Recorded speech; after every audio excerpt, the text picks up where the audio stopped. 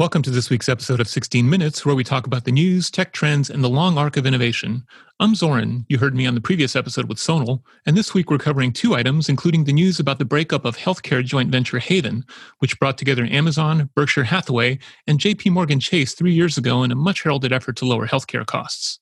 First up, though, is the fast, still developing story on crypto and government regulation. FinCEN, which is the Treasury Department's financial crimes enforcement network, proposed a new rule targeting cryptocurrency holders' ability to transact using self-hosted wallets. These are the software applications for storing crypto that allow people to transact on the blockchain directly rather than going through financial institutions.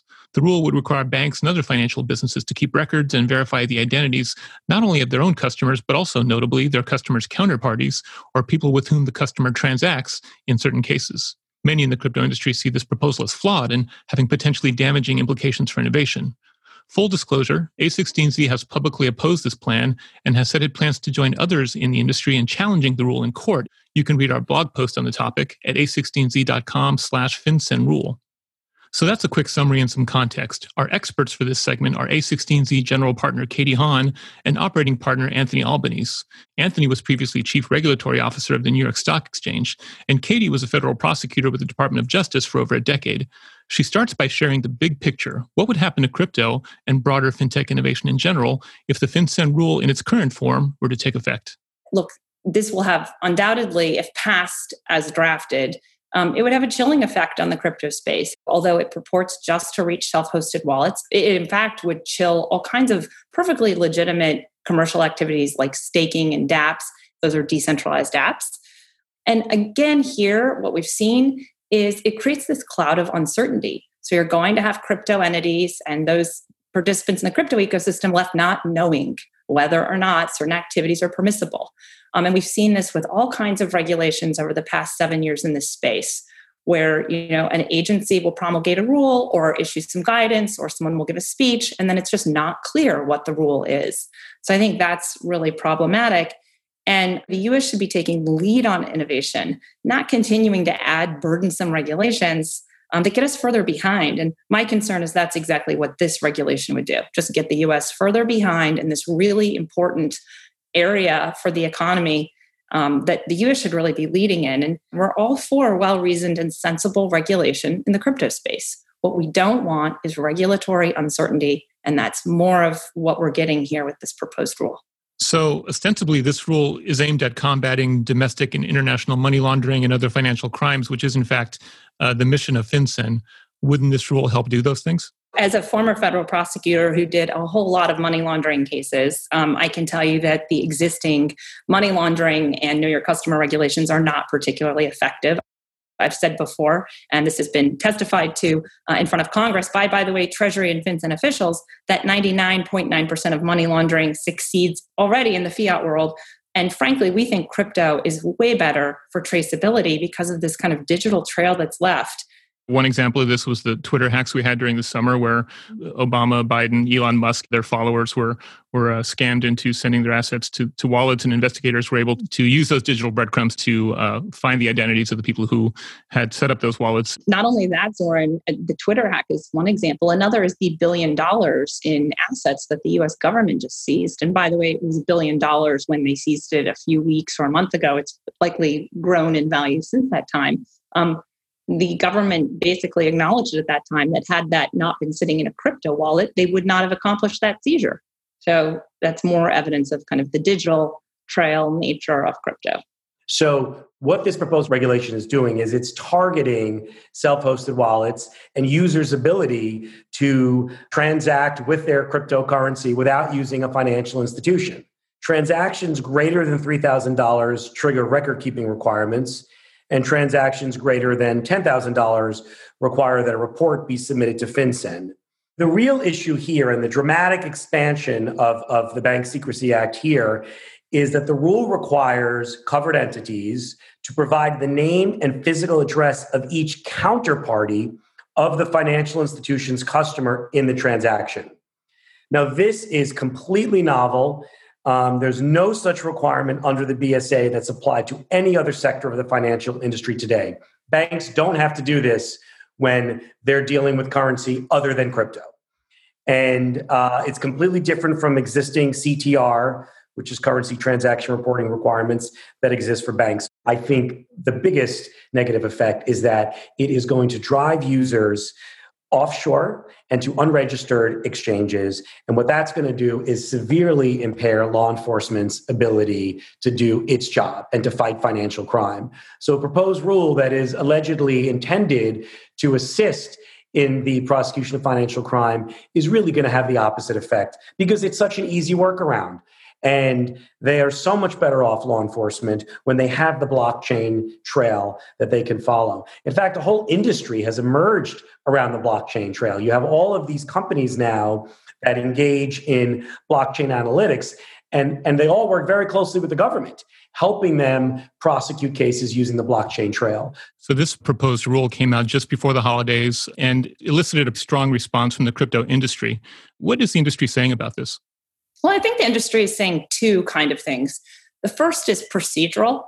When you're going to change the rules or create new rules as an agency, there's a law that's called the Administrative Procedures Act, or the APA. And that law requires that agencies give the public and affected parties a meaningful opportunity to comment and engage on the kind of rule change or the new rule. The agency is supposed to collect feedback, kind of go back to the drawing board and consider all that feedback it got, examine whether in light of the feedback from the public and interested parties, the proposed rule still makes sense, or maybe it has some unintended consequences that it hadn't thought of. Maybe the agency tweaks the rule a bit. In other words, it's kind of a back and forth. And the whole point of that Administrative Procedures Act is that we get rules and regulations that actually make sense. And so I think the first thing the industry is saying is process-wise, this is flawed. Why is that? And that's because under the APA, usually the agencies give the public and interested parties a couple of months. And in fact, in decades, the agency has never given less than 30 days. And here, Treasury only gave the public 15 days, but it actually wasn't even really 15 days because it was dropped on the Friday night before Christmas. So for all intents and purposes, it was actually 6 days. And I think one of the key issues here you see the crypto industry pushing back on is that the public and the stakeholders didn't really have any time to engage in a meaningful back and forth, which is really what you want for smart rulemaking. It's almost like Treasury wanted to bury this new proposed rule on their way out the door and hope that no one noticed. A lot of people in crypto were working over the holidays to respond to this for sure. So that's the process. What about the substance of the proposal? Well, I think there's a lot of problems substantively. The first one I see is that it poses really big Fourth Amendment issues. I mean, generally speaking, the government does not need a warrant. It can just simply subpoena bank information. And that's largely due to a case from the Supreme Court in the 1970s called Miller. So as a result of that case, the bank records have largely been able to be obtained by the government with just a simple subpoena or upon request in some instances and not with a warrant. But, that was in the 1970s. And the Supreme Court has been kind of chipping away at that, what's known as the third party doctrine. It's an exception to the Fourth Amendment. And the court, I think you've seen slowly move toward the recognition that as technologies changed, people do have an expectation of privacy. Now, the Supreme Court has not yet had occasion to consider or reconsider the Miller holding in the 1970s. But here, I think this is really interesting because what you have here is a wholesale expansion of the Bank Secrecy Act. And it really sweeps in a lot more conduct. It's no longer just, do I have an expectation of privacy in my own bank records? This is requiring counterparty information. So we see this as a really kind of broad expansion of the Bank Secrecy Act. And it's unclear whether that case from 1970s would stand up today if challenged in the Supreme Court. Okay, so we've talked about the process issue with the lack of time for a meaningful back and forth, effectively just 6 business days for the feedback and comment period, given that it was a holiday period.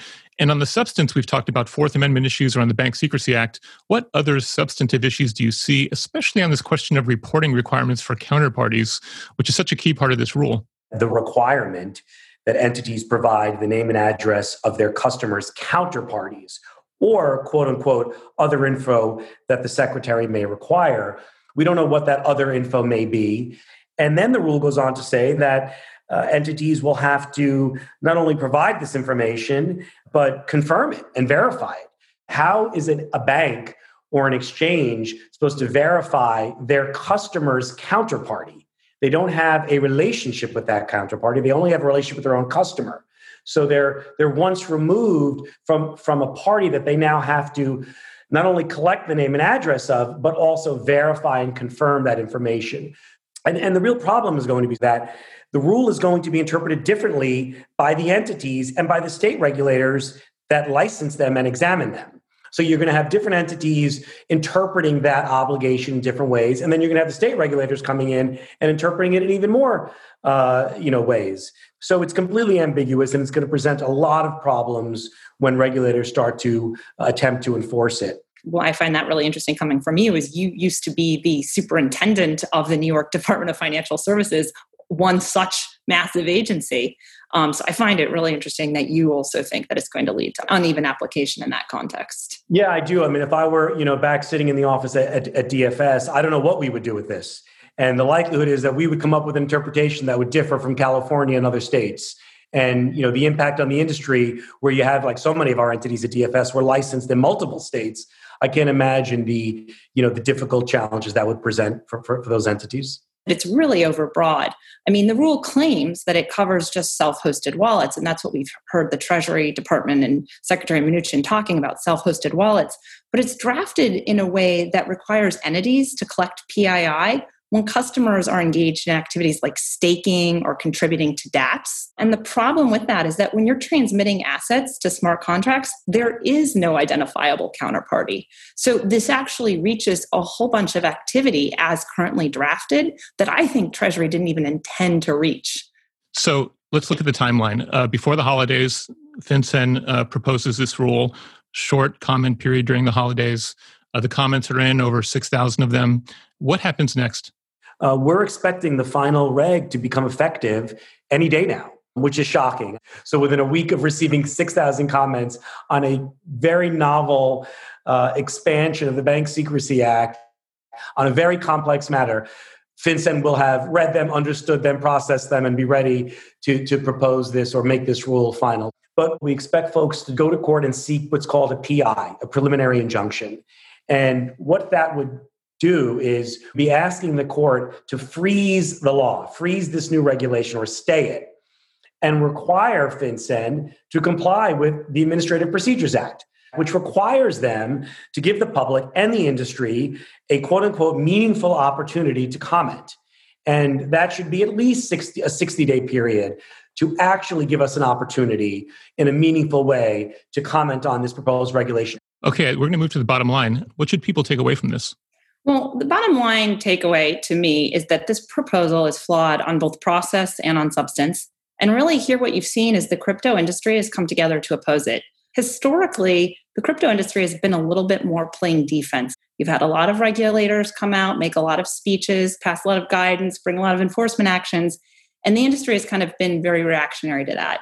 And here, what I think you've seen is the industry's coalesced with a lot of different players coming in and actually saying, no, we think this regulation is flawed on process and on substance. So I think one takeaway I'm seeing is this is about the crypto industry going on offense. Katie, Anthony, thank you so much for being with us today. Thanks, Soren. Thanks, Soren. In our next segment, we're talking about trends in healthcare, and especially the employer-funded healthcare space, given the breakup of Haven, the joint venture between Amazon, Berkshire Hathaway, and JP Morgan Chase. Haven was expected to find tech and data-focused solutions to the high employee healthcare costs for businesses. But it was announced recently that the effort was disbanding after 3 years, and there's been lots of commentary in tech, healthcare, and beyond on why the effort by these three corporate giants didn't succeed. We turn to A16Z Bio General Partner Julie Yu for a quick check-in on the bigger picture of innovation here and what opportunities this project actually highlighted, including for startups. Julie co-founded and led product teams at healthcare startups and was VP of product at Generation Health, which is acquired by CVS Health. Julie, the expectation was that Haven would be able to leverage these large combined workforces for data collection and economies of scale, and that would eventually lead to better patient outcomes and lower costs. The three companies combined have about 1.2 million employees.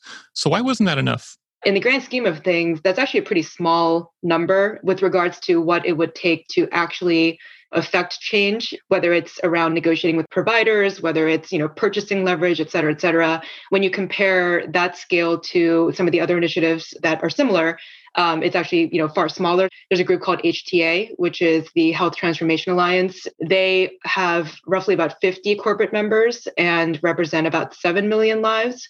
So it's, nearly an order of magnitude larger than Haven. Similarly, there's a Pacific Business Group on Health, PBGH, which is a similar organization as well. They're almost double HTA, so they're 15 million lives. There was a fair amount of social media commentary just last week as this announcement of the disbanding was made of like, they figured out that healthcare is tough to disrupt. So what are the real challenges here for any effort of this kind, dealing with something like employer-funded healthcare? Having been the founder of a company that actually tried to sell technology to the ossified legacy, sort of incumbent healthcare system, there is a huge activation energy and level of friction that you need to overcome to be able to effectively deploy something if your strategy is to expressly integrate with the legacy healthcare system, which I think ultimately is very necessary for any healthcare solution to be able to get to real scale. A lot of the trend right now in employer-sponsored coverage is to do direct contracting with individual providers to get just better rates, essentially, than what you could get if you were just leasing network from the legacy carriers. And in order to do that, you just have to have enough volume to make it worthwhile, not just even from a discounting and sort of like pricing perspective, but even just managing a contract, between a provider and a risk-bearing entity. Like there's non-trivial overhead associated with that. So again, there is a fairly high bar to sort of even get the right folks around the table, and to do that in a way that provides sufficient coverage to every single employee in every single geography. On the flip side, what was so promising about this was that a lot of how I think you can overcome that friction is to build a virtual first approach to delivering care. And, a lot of what we've talked about in light of the pandemic is the fact that we can now think about provider networks at national scale instead of just local scale because of the advent of telehealth and the relaxation of many of the legislation and regulation around practicing medicine across state lines. And so it goes back to what I wish they would have done, or what they could have done, is taken that virtual first approach using the assets that Amazon clearly has already built for their employees and said, why not use that as the lever to not have to rely on individual local entities to come to the table to negotiate with us, and rather, create national scale leverage through kind of this virtual network based construct. Okay, so given this still very much unsolved problem that even these large corporations have struggled to get their arms around, what does this say for startups, and what lessons can they draw from this? There are a lot of exciting dynamics happening in the employer-sponsored healthcare space. One of them is this notion of actually creating a virtual hospital, right? Like a virtual medical group, and not only applying that to your employee base, but platformizing it such that it can be a solution for other employers who are trying to solve the same problems, but not having to have every individual employer sort of build their own solution from scratch. Which was kind of the point of Haven. They wanted to make it so that everyone could learn from this and kind of improve the whole system as a not-for-profit or organization. Exactly. That was supposed to be like the act 2 was like, once we solve it for us, then we can make it available to others. Now, Amazon is doing that. And even in the last few days, we've seen announcements that they are hiring people to execute that strategy with their own Amazon Care platform product. I think the big question there is, will they truly white label it like an AWS? Or will it be more like your Amazon Marketplace, where the brand relationship still exists between the consumer and Amazon, but individual sort of businesses can sort of be a player on that marketplace platform? That will actually have significant implications with regards to the appetite of other businesses to want to adopt it, because so much of the concern in healthcare is disintermediation of the patient relationship. And if this would add yet another layer of intermediation between the patient or the employee and the risk-bearing entity and the providers, then I think there could be some concern. So I'm very curious to see how that plays out. But that's certainly one area that I think we're going to continue to see a tremendous amount of innovation. We see a number of startups going after that type of similar model, where they can just bring things to market at 10x the scale than you could with traditional provider approaches. The other area was also this notion of how do you create more consumer fintech type products to overlay and abstract out all of the complexity of healthcare spend. And I grew up in Korea, where there's a national health system. And I remember distinctly, I had a single card, and no matter where I went or what I spent on, I just used that card. And behind the scenes, it took care of, whether this was a covered benefit, was this provider in network? Do I need to pay anything out of pocket? So all of that, sort of what today we do via like snail mail and faxes was just embedded digitally into one single card. And so, could there be an opportunity for like a JP Morgan type entity who clearly has expertise in those kinds of products to build a card that integrates your healthcare benefits, maybe has like a Prime type membership component where you get additional, discounts and, membership type offerings as part of being in that quote unquote club. And then again, abstract out so much of the administrative overhead that actually very like significantly contributes to the high spend that we exhibit in the healthcare market. Okay, Julie. So bottom line, what should we take away from this? There's been a lot of, mudslinging and I told you so type narrative out there in the market in response to this shutdown. I want to actually tip my hat to the founders of Haven. They saw a problem. They took the initiative to solve it. They did it in a very high conviction way. And it didn't work like many new ventures don't. And, they ultimately made what is a very tough call always in startups, which is to shut it down and move on and, kind of exit with grace. It was an effort to execute on something that we've seen many other entities try to execute. It was not surprising that it was an effort that got started. It was also perhaps not surprising that it got shut down for a number of reasons, including potentially adverse incentive alignment, as well as just focus of what the set of companies could do given their relatively small scale. But I think it elevated the awareness in the industry about what would be possible using assets like what these companies brought to the table. And there is still a tremendous amount of headroom for innovators to build the kinds of solutions that they espoused when they first launched this effort. Julie, thank you so much for being with us. Thanks, Aaron.